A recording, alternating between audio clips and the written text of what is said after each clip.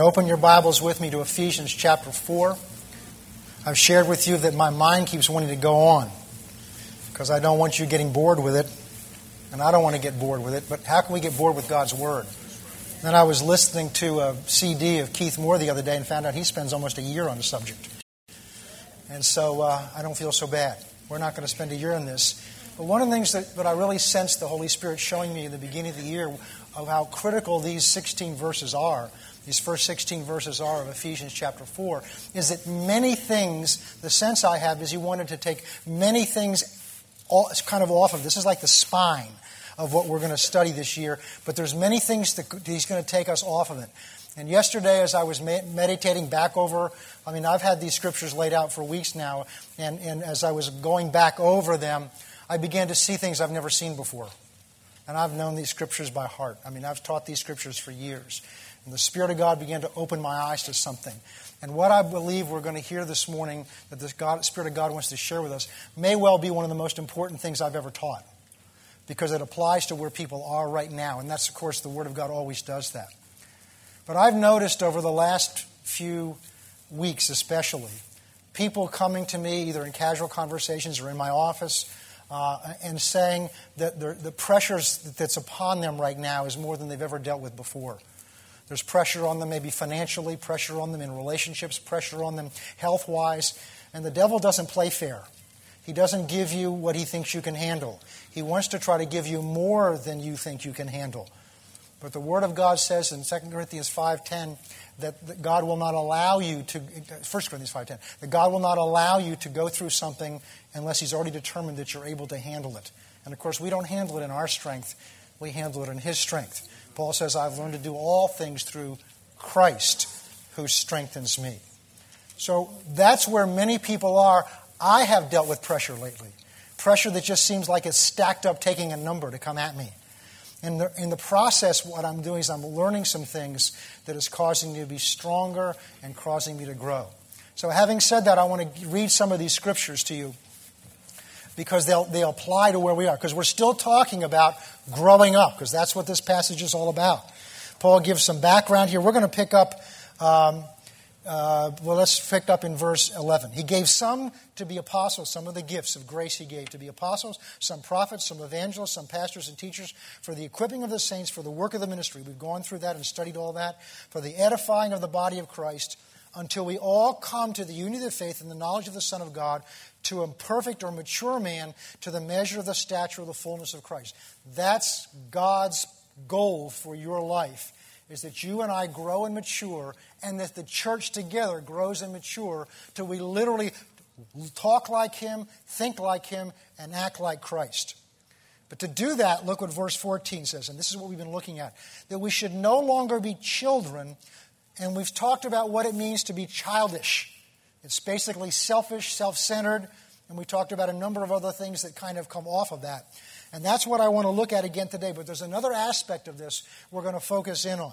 That we should no longer be children tossed to and fro. This language is very important. So we'll make sure you listen to this and hear it carefully. Tossed to and fro. Don't be children anymore, because this is how children act. They're tossed to and fro and carried about by every wind of doctrine, by the trickery of men, and by cunning craftiness and deceitful plotting. So Paul is saying here that a child is easily blown about by other circumstances. Child gets easily distracted. We talked about the fact that you tell your child, no, Johnny, go clean up your room. And Johnny marches into the room, and something that should take 20 minutes, you go in an hour later, and his toys are still all over the floor because he's gotten interest in something he was picking up. And he got distracted by it, and now he's playing with it. Not malicious, not intentionally disobeying you. He just got distracted, because children are easily distracted, and we've talked about that before. But there's another aspect of being blown to and fro and carried about by every wind of doctrine. To be blown to and fro, and we're going to see this in two other scriptures, means you're not in control. Something's controlling you. Something's moving you. You've determined to do something, and now some circumstance in this case, spiritually, some teachings come along to blow you off course. That meant you were not mature enough to stay on course when opposition came against you. And I mentioned at the beginning today that many of you right now are dealing with pressures in your life. And they'll mount up from different areas, and they'll hit you all at once sometimes. They'll seem to come out of nowhere, but of course they don't come out of nowhere. They're weapons of the enemy, and the Bible says they come to test your faith. And so one of the signs of immaturity, and it's not a condemnation, it's not saying you're a little baby. What it's saying is I need to grow. One of the signs that I need to grow and mature is when things easily move me. Circumstances easily move me. And maybe it's not easily, but they move me off course. The Apostle Paul is a good example of a mature Christian because all kinds of things came at him from outside and from within. He went into a place called, I think it was Derbe, where he went in to preach the gospel, and they loved it so much they picked up stones and stoned him. Took him outside, threw rocks at him, and left him for dead. Either he was dead or he was so close to it that they couldn't tell that he wasn't dead. And his followers gathered around him, and he was raised up. And where did he go? Right back into the city. Why? Because his mission was to preach the gospel. Nothing stopped him. Nothing distracted him. Nothing pulled him off course. Now, he didn't get there overnight.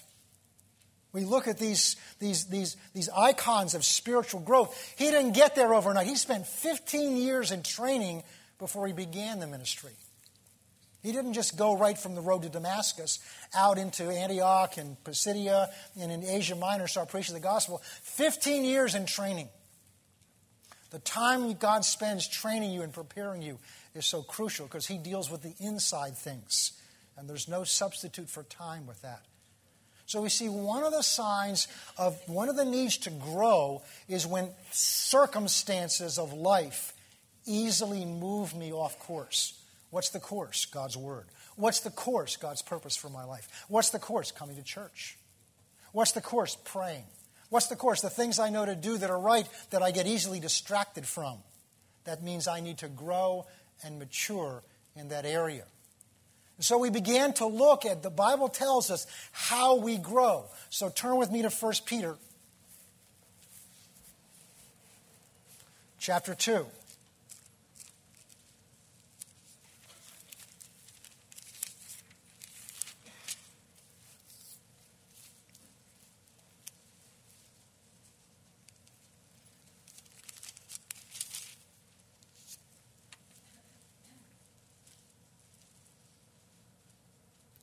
Verse 23, having been born again, not of corruptible seed, but incorruptible.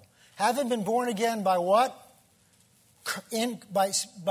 By incorruptible seed, through the Word of God. So you were born again by receiving the Word of God, which is incorruptible. That means it doesn't die, it doesn't decay. The Word of God, which lives and abides forever. That's how you were born again. Verse 24 gives you a comparison. Because all flesh is as grass, and all the glory of man is as the flower of grass. And what is it about grass? It withers, and the flower of it falls away. Verse 25, but the word of the Lord endures forever. That's very important to us. Therefore, laying aside all malice, all deceit, hypocrisy, envy, and evil speaking, as newborn babes, desire the pure milk of the word, that you may grow thereby, if indeed you've tasted that the Lord is gracious. So we learn that not only are we born again, made alive unto God, and that's a supernatural event. Ephesians chapter 2 verse 1 says, you are dead in your sins and transgressions, walking according to the course of this world among the sons of disobedience. But God, verse 4 says, who is rich in mercy, in order to satisfy the desire of your heart, made you alive together with Christ Jesus. So you were dead, spiritually dead to God, and God, through the Word of God, made you alive unto Him. You were born again. But Peter's telling us that's the beginning of the process. Because now that you're born again, you're a baby. You may be 60 years old in your physical body, but you're a baby in Christ. And as a baby in your natural body, a baby in Christ, you need to begin to grow. And we grow by receiving the food. Just as your body grows by receiving food, your spiritual being grows by receiving food, but your spirit being grows by the food of the Word of God. And he talks here about a baby receives the milk of the Word. And then we looked over in Hebrews chapter 5, at the end of chapter 5, Paul, the writer of Hebrews, says that there's things I want to teach you, but you're not able to bear them now, because you're dull of hearing. The next verse he says, by now you ought to be teachers. In other words, you've been a Christian long enough that by now you should be instructing others. But you can't do that yet. I've got to go back and give you the milk of the Word, whereby now you should be receiving, the New King James says, the solid food. So we saw that there's different types of food. The Word is different types of food. There's the milk of the Word. And we discovered that what the milk of the Word is the part of the Word, the good news that's easy to receive, just like milk is easy to swallow. But solid food requires something where we put work into it. We have to chew it. We have to swallow it. The digestive process requires more of us. Not only that, there's some solid food that's good for us that doesn't taste good to us. So we've got to eat some things that we may not want to eat, but we eat them because they're good for us. We discovered that the milk of the Word is the parts of the Word that are easy to receive, like God will supply all my needs according to His riches and glory in Christ Jesus. All the blessings of God, all the wonderful provision of God, the love of God, all those things are wonderful. They're important. They're the basic part of the Word. You don't stop drinking milk just because you've gotten older. But in order to grow and mature, you've got to start eating things beyond just milk. And so we discover there's other food the Word of God consists of, like things God requires of us. This is my commandment, that you love one another. I like reading about how much God loves me. But there are times I don't want to read that I got to love you. And then maybe times you don't want to hear you got to love me. And there are people that you can think of right now that you either live with or work with that you don't want to love either. But it's a commandment. Commandments aren't easy to swallow. Suggestions are. But as you grow and mature, you need the solid food of the Word, the meat of the Word. Because remember, the goal is we're to grow and be like Christ. He didn't just receive the things that were easy to hear.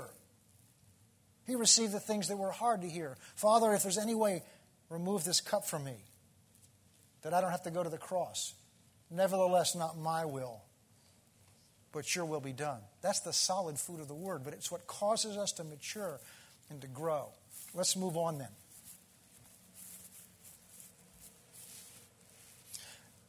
That's what we talked about before. Then we began to talk. Go to James chapter 1.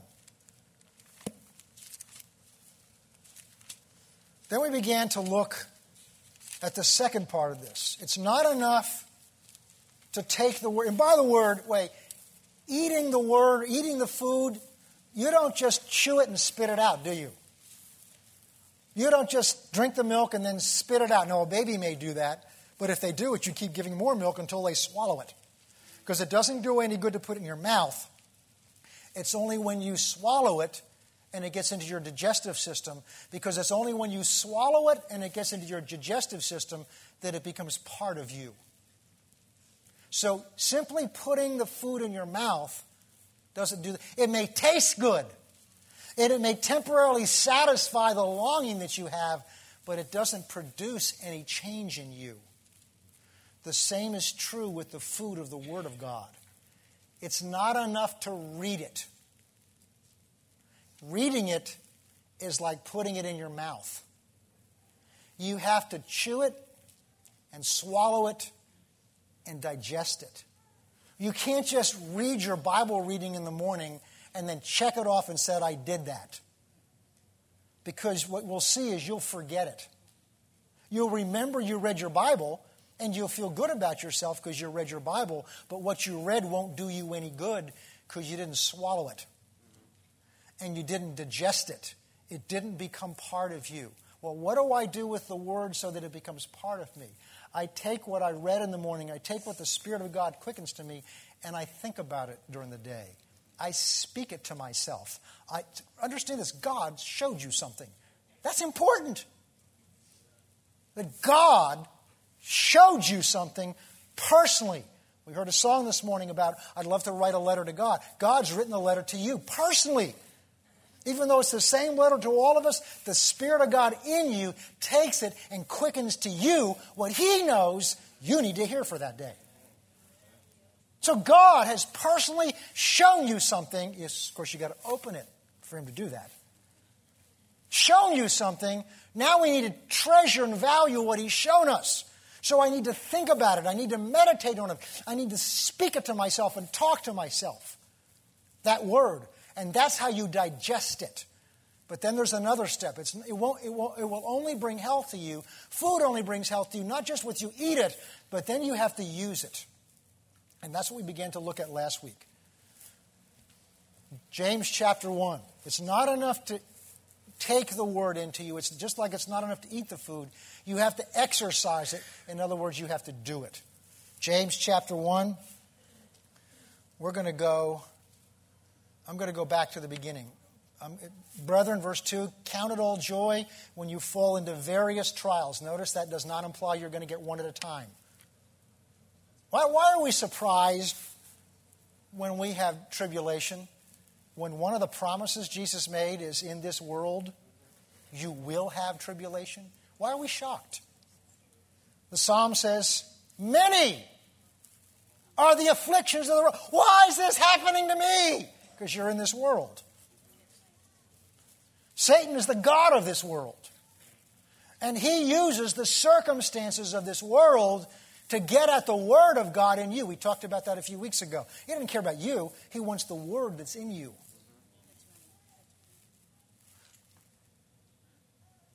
He wants the Word that's in you. And he uses the pressure of the circumstances of this life to try to choke that word out or keep that word out of you.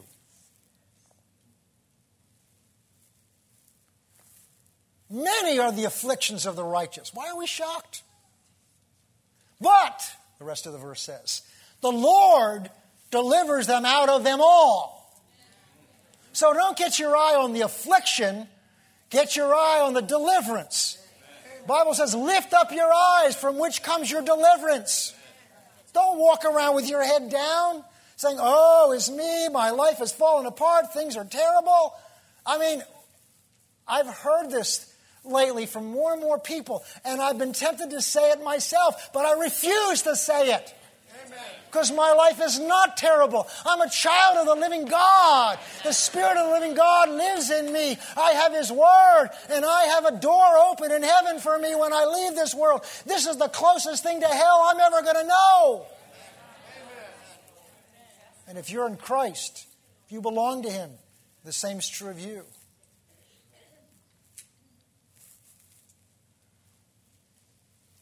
Count it all joy, my brethren. So he's talking to Christians. When you fall into or encounter various trials, knowing this, that the trying of your faith produces patience or steadfastness. Now, we just talked out of Ephesians 4 that one of the signs that I need to mature is when those trials and pressures move me. When I let them control God in me. Because they don't control God. God's not moved by your circumstances. Aren't you glad? When you go to God and say, oh God, you don't know how terrible it is. He doesn't look down and say, oh my goodness, what are we going to do? Wouldn't that be reassuring to hear?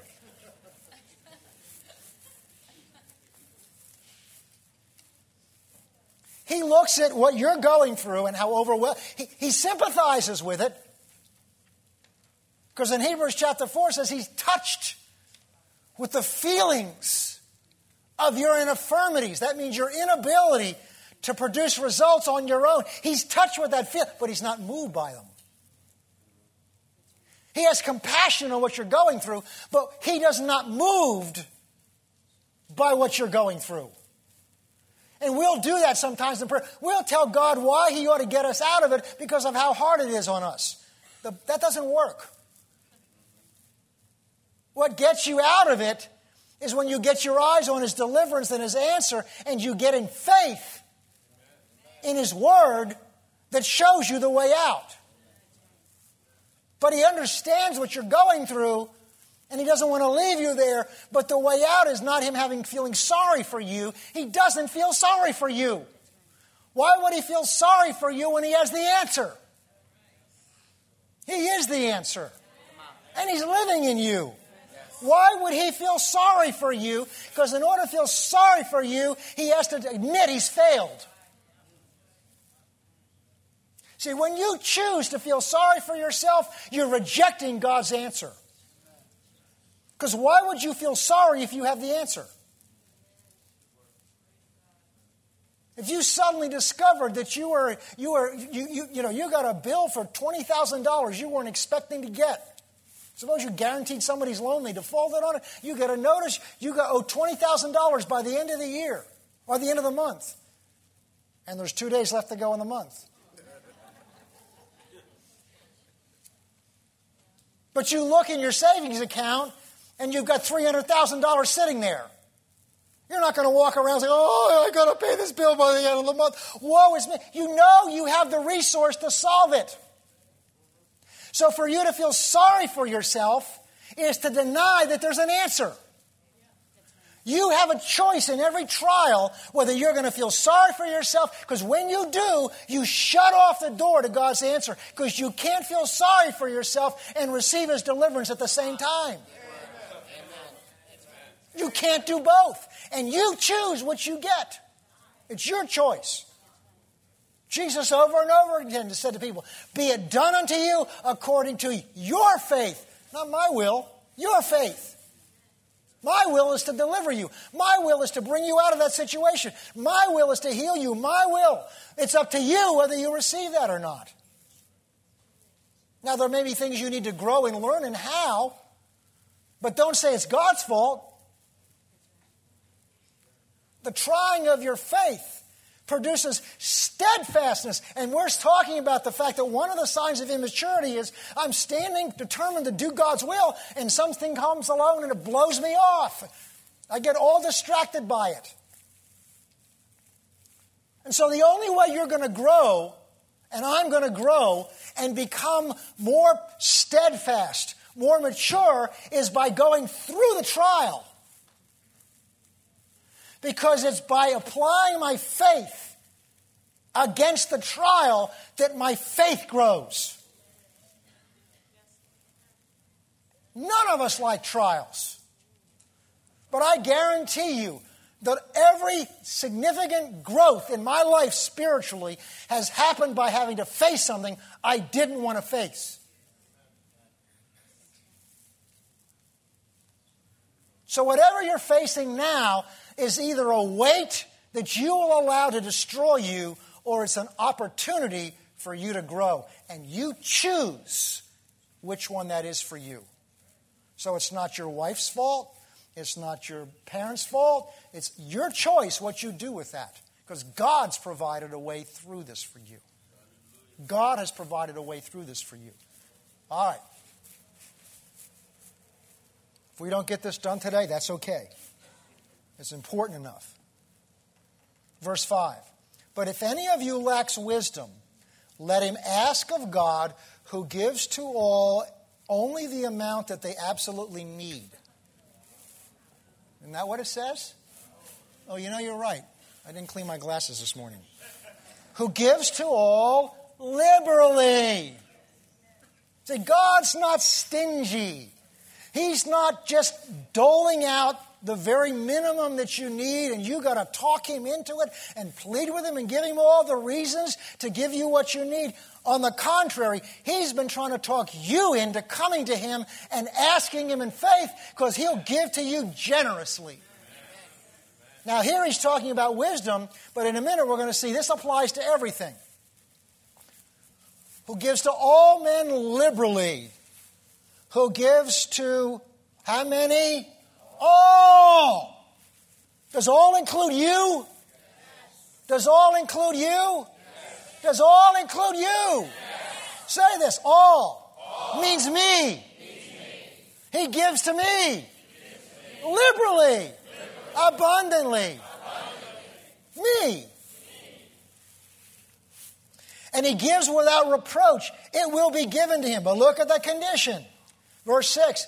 But let him ask in faith with no doubting. Oh, but Pastor, you don't understand. I have to doubt it. He said with no doubt. But Pat, one of you's wrong. God would not tell us to not doubt if we couldn't stop doubting. If you couldn't help doubting, then God would be unfair to say, you can be delivered, you just have to be in faith, and you just can't doubt. But God, I can't help doubting. One of you is not telling the truth. And I can tell you who I'm leaning towards. It may feel like you can't have to doubt. It may feel as if you can't change, but God's Word says you can. And this is what we're talking about this morning. But he must ask in faith without doubting. And look at this. For the one who doubts is like the wave of the sea, driven and tossed by the wind. Does that sound familiar? Does that sound like Ephesians chapter 4 when it says being tossed around by every wind of doctrine? What happens to a boat out on the sea when it loses its power? A number of years ago, I've got a boat. I'm just not in the water right now. I had a boat, and for a couple of years, we rented a slip on the Barrington River. And this slip was, for somebody that wasn't experienced with boating like me, was a real challenge because it was a very narrow opening to get into this lane. And the Barrington River, where this was, is a very swift current, and especially when the tide's going out. So I lined the boat up, and your very instinct is to go slow so you don't make a mistake. I discovered very quickly the slower that you go, the less control you have. Why? Because it's the water passing over the rudder that gives you the power to change the direction. So what I had to do to control it best was to do what instinctively looked like the stupidest thing to do, which was to go faster than I wanted to go. Because the faster I went, obviously there was a limit to that, the more control that I had. And so, and I forgot what the purpose of the story was. I was back in that boat again. I could feel the wind in my face and my hands gripping around. Tossed to and fro. Yeah, I know that's the point, but I had a good point to make out of that story. I better get back into the Word. Why do you do that to me?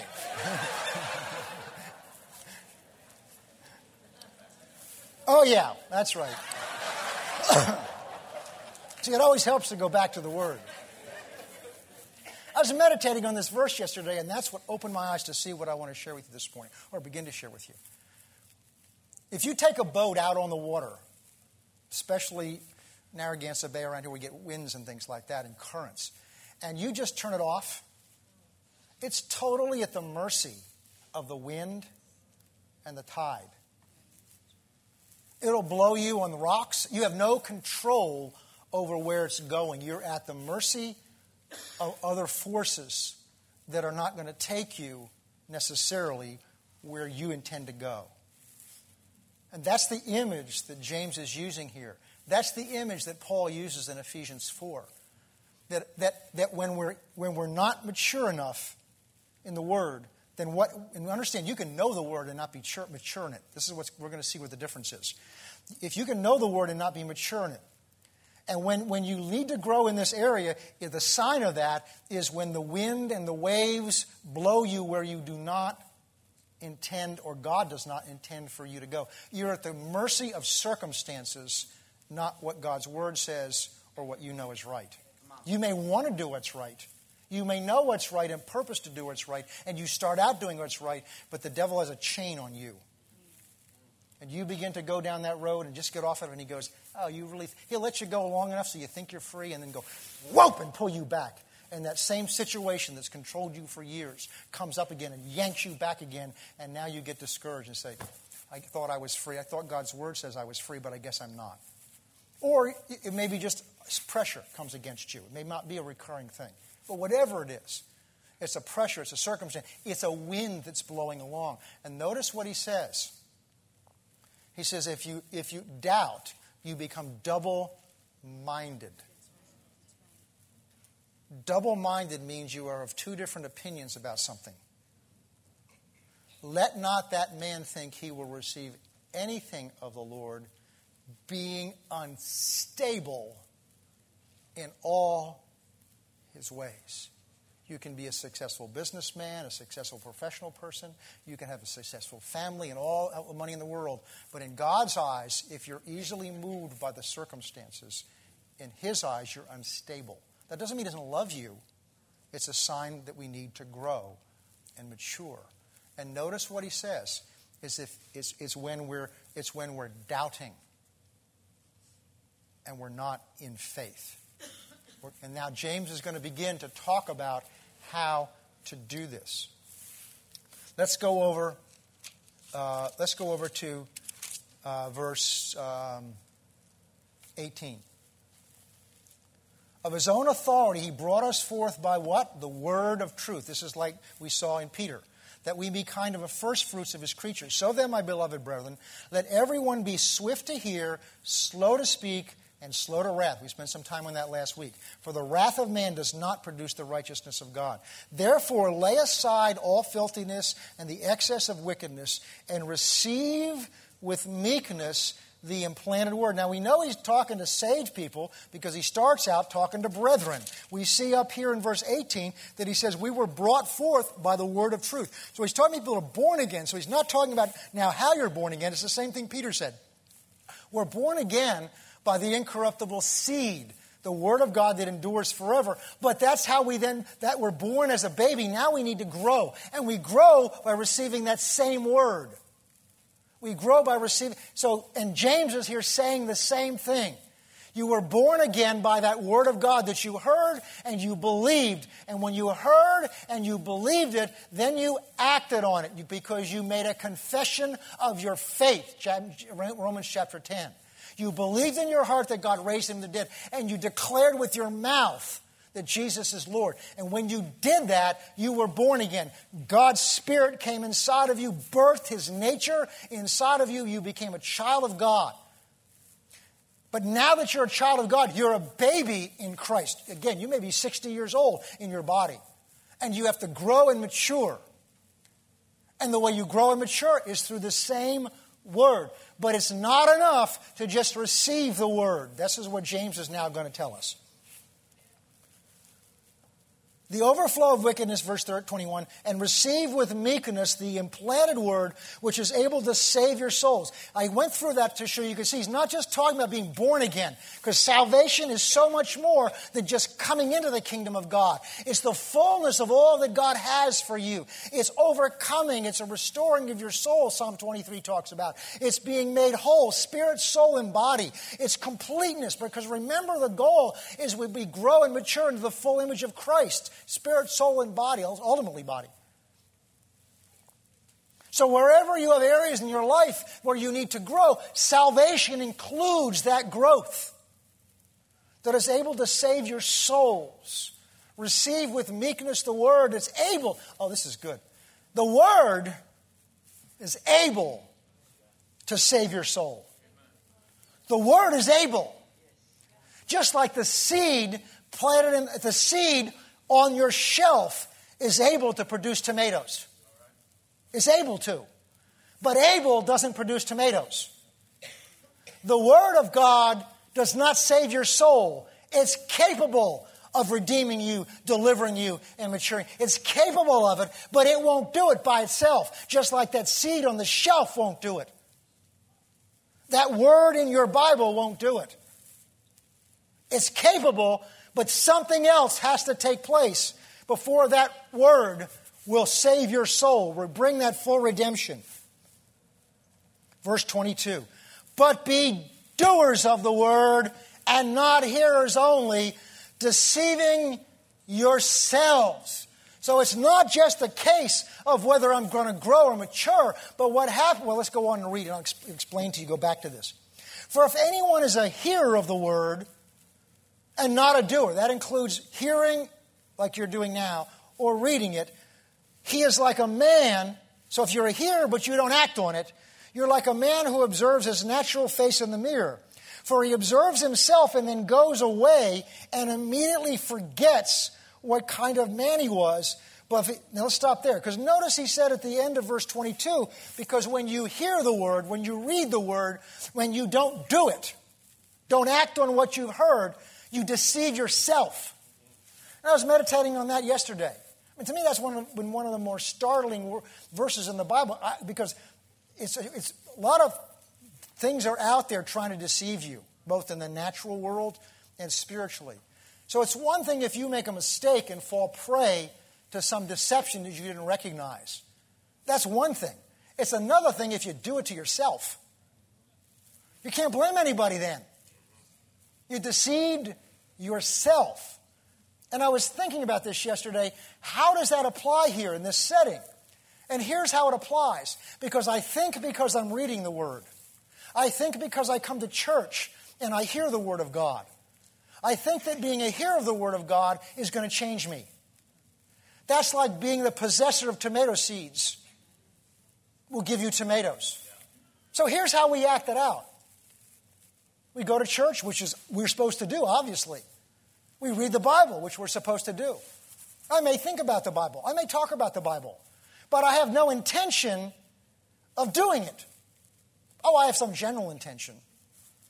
By the way, the Greek word for hear that's used most commonly is the word akuo, A-K-U-O. And it means to listen with the intent of obeying. It does not mean to listen only. So James is saying, when all I do, when you come to church, when you pick your Bible up, and when I come to church and when I pick my Bible up, somewhere down inside, I have already set a purpose of why I'm here. You may not be conscious of it. It may be so you feel better about yourself today. I went to church. It may be because you're here because you're desperate. You need to hear God speak to you. That's a reason to come.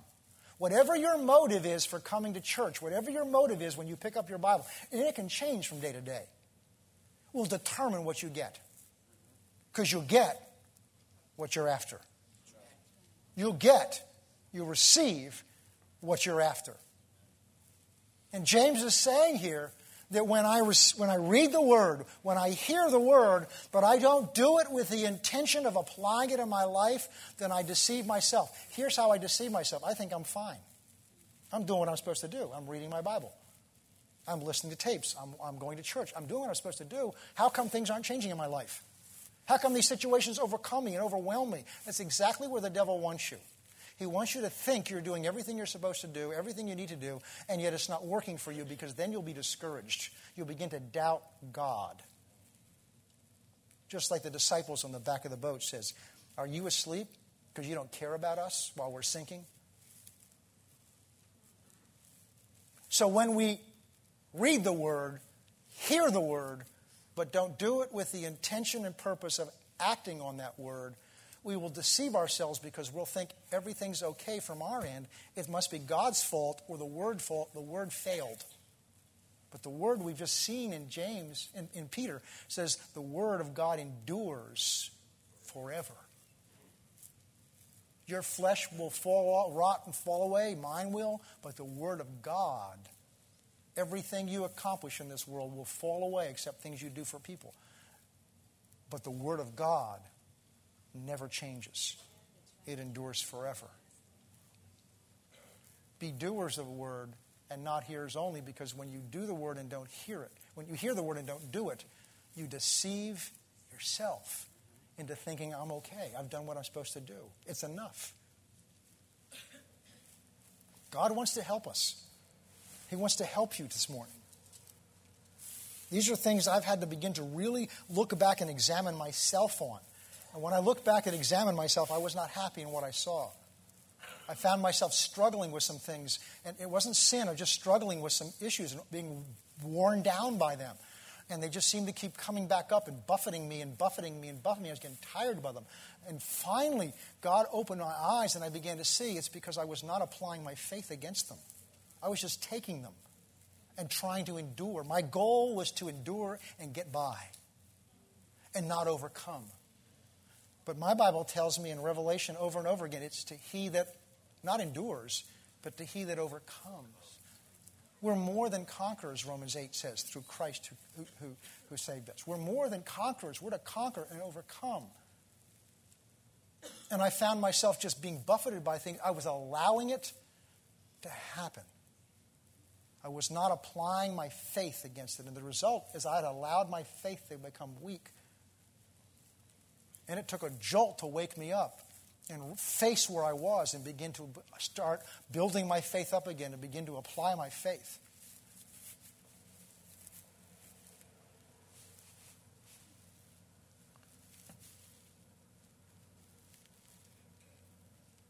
Let's go to chapter 2.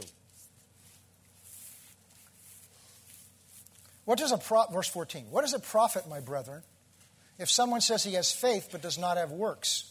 Can that faith save him? Now, we've talked about this before. He's not teaching here that we're saved by our works. There's too much of the Bible, the book of Romans, the book of Galatians, and most of the book of Hebrews, is establishing that we are saved by faith in Christ alone. But what James is going to say here is if that's real faith, then we're going to begin to act like we're saved. We're going to begin to act as if we are children of God. We're going to begin to act with a confidence towards Him. We're going to begin to act as if God's word about us is really true. So there ought to be some change that begins to show up in our lives. So our confidence before God is not based on our works, on our deeds. Our confidence before God is based on faith in what Christ did for me on that cross 2,000 years ago. But because I believe His blood has washed me and that I can stand before God this morning clean and pure in His eyes, because of that I will come to Him with a confidence and a boldness because I believe what His Word says about what Christ did for me. So that begins to show up in how I relate to God. It begins to show up in how I relate to you. Because that means the love of God for you has been put in my heart by the Holy Spirit, Romans 5:5. So therefore I can love people that I may not want to love. I'm not thinking of you. Or I may not think I can love. I can love them. Because the Word says His love for them is in my heart. I don't feel it, but faith and feelings are the opposite of each other. Getting ahead of myself here.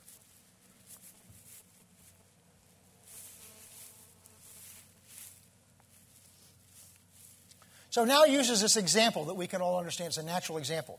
If a brother or sister is naked and destitute of daily food, and one of you says to them, "Depart, be at peace, be warmed, be filled," and you don't give them the things which are needed for the body, what profit is that? In other words, somebody comes up to you and they're obviously, they don't have good clothes on their back and they're starving, and you've got a suitcase with you you got clothes with you, and you've got a lunch. In other words, you have the means to help them, and you just say words, but you have the ability to actually meet that need, to do something that helps them. What good do your words make? So in the same thing, he's saying, what good do your words about what you believe mean if there's not some actions behind them to prove that that's really what you believe?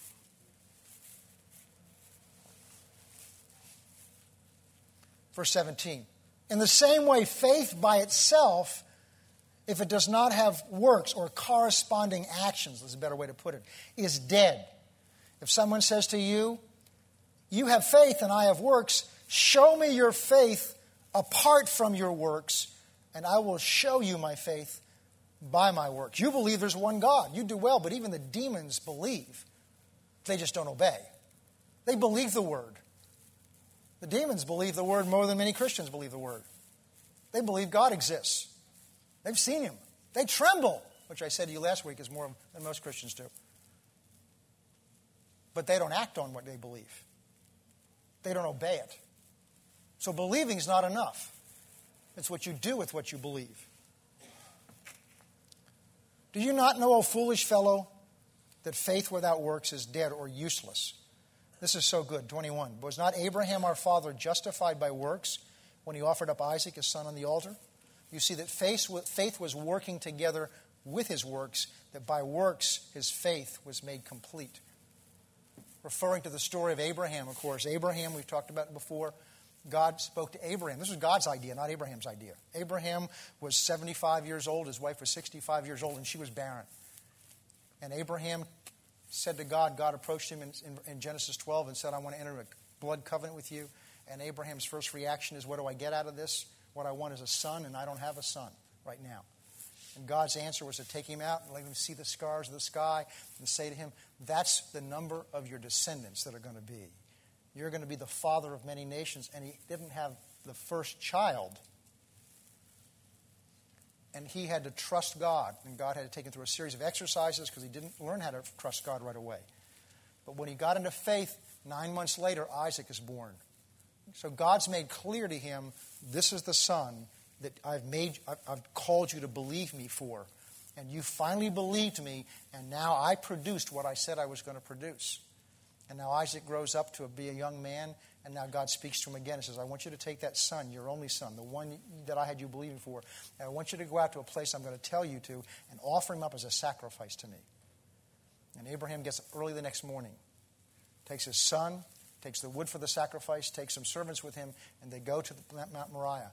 And he leaves the servants there, and the words he says to his servants are so powerful. The words he said. He said, the son and I are going up to worship God, and we will return to you. Because, see, he was still believing that through this boy, he was going to be the father of many nations. Gets up on the mountain, lays his son on the altar, takes the knife up and goes to bring it down, and the angel of God says, stop. Now I know that you truly reverence me because you were going to do what I said to do. The Bible tells us that Abraham was not that he was willing to make this tremendous sacrifice. That's not the lesson here. The lesson here is the Bible tells us that he still believed that first promise. Amen. He believed God's word. And it says that he believed that if necessary, God would have raised him from the dead to give him back, because it's through that boy God's said that you will be the father of many nations. So here you have a case where it's not some outside circumstances come to challenge the word that he has. Here it's not some symptom in his body. Here it's God himself has told him something to do that looks contrary to a promise that God made him. But he had grown to learn to trust God's word so much that whatever God told him, he obeyed instantly.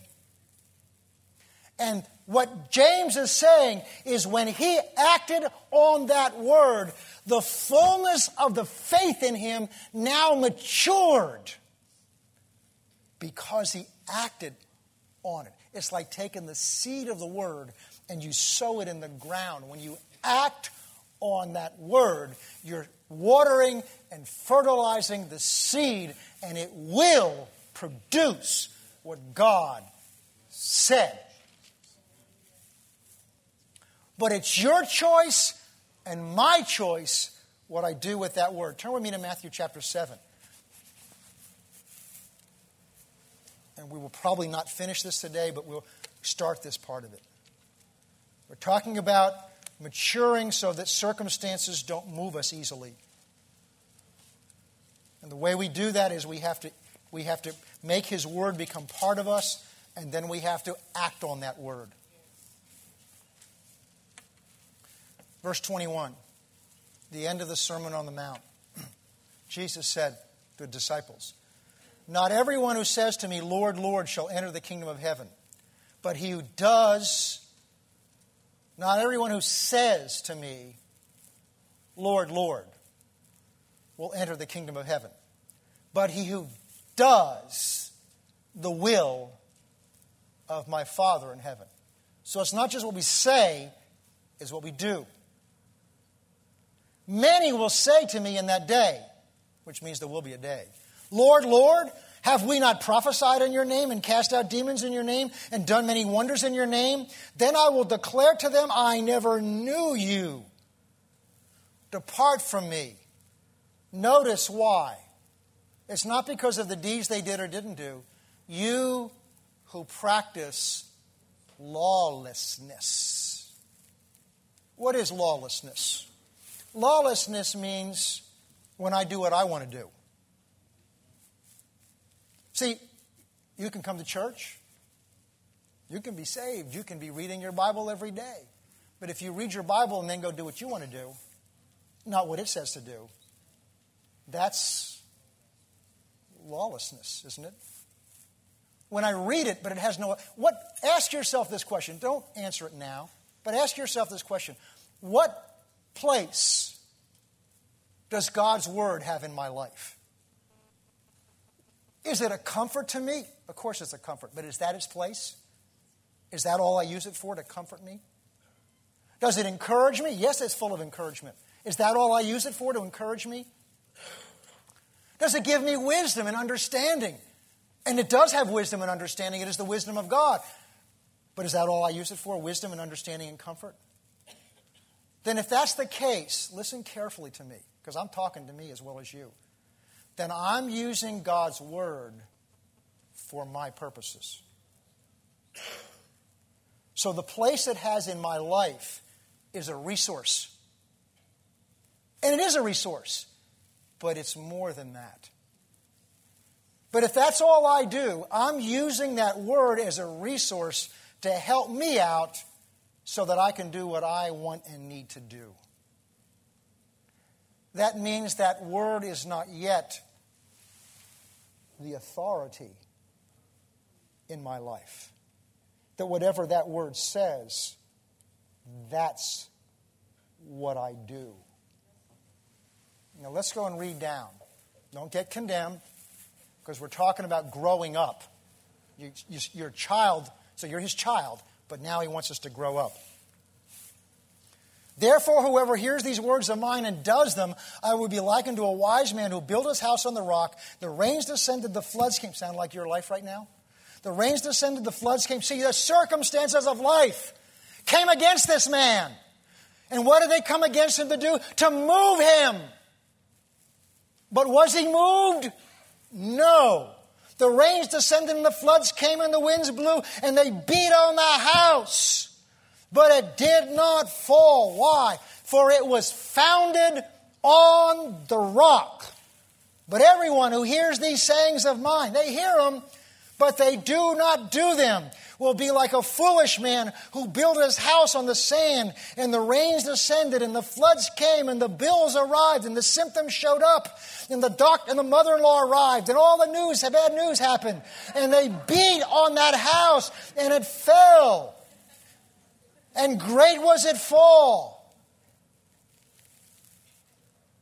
What's the difference in the two houses? It's what they were built on.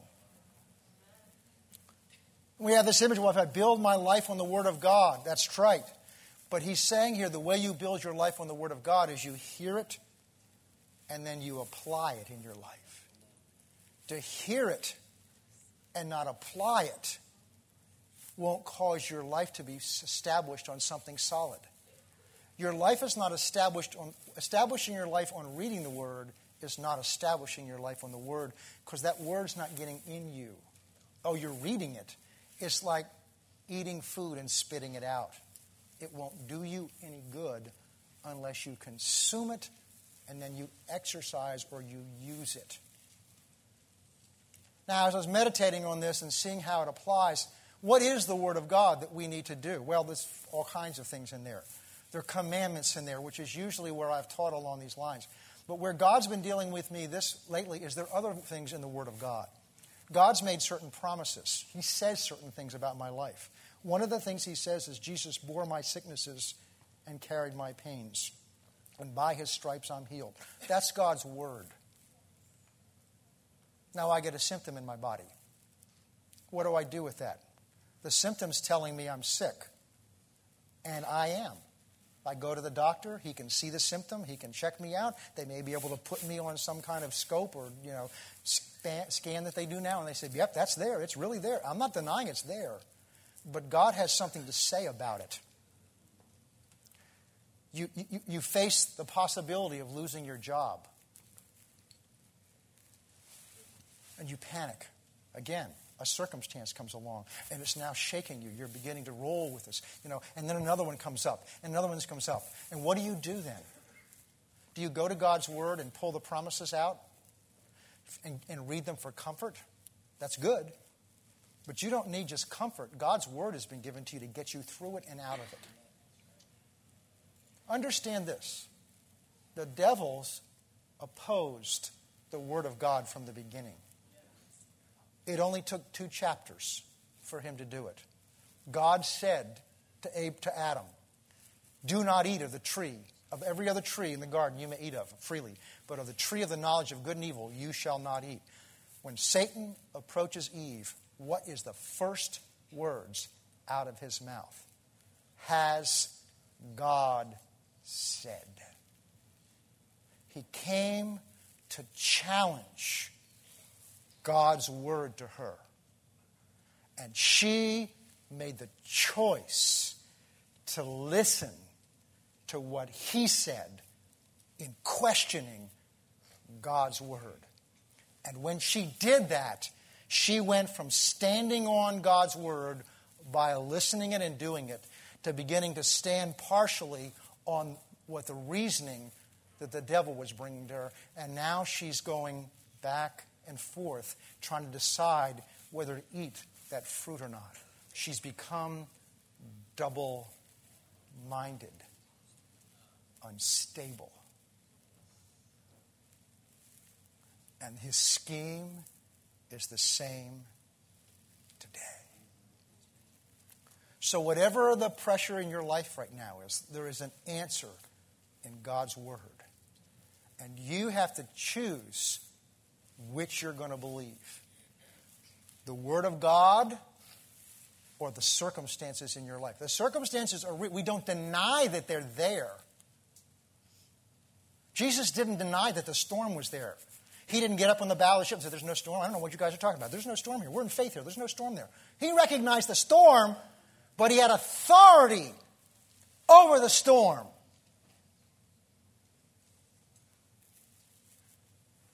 And he spoke to it, and the storm had to obey him.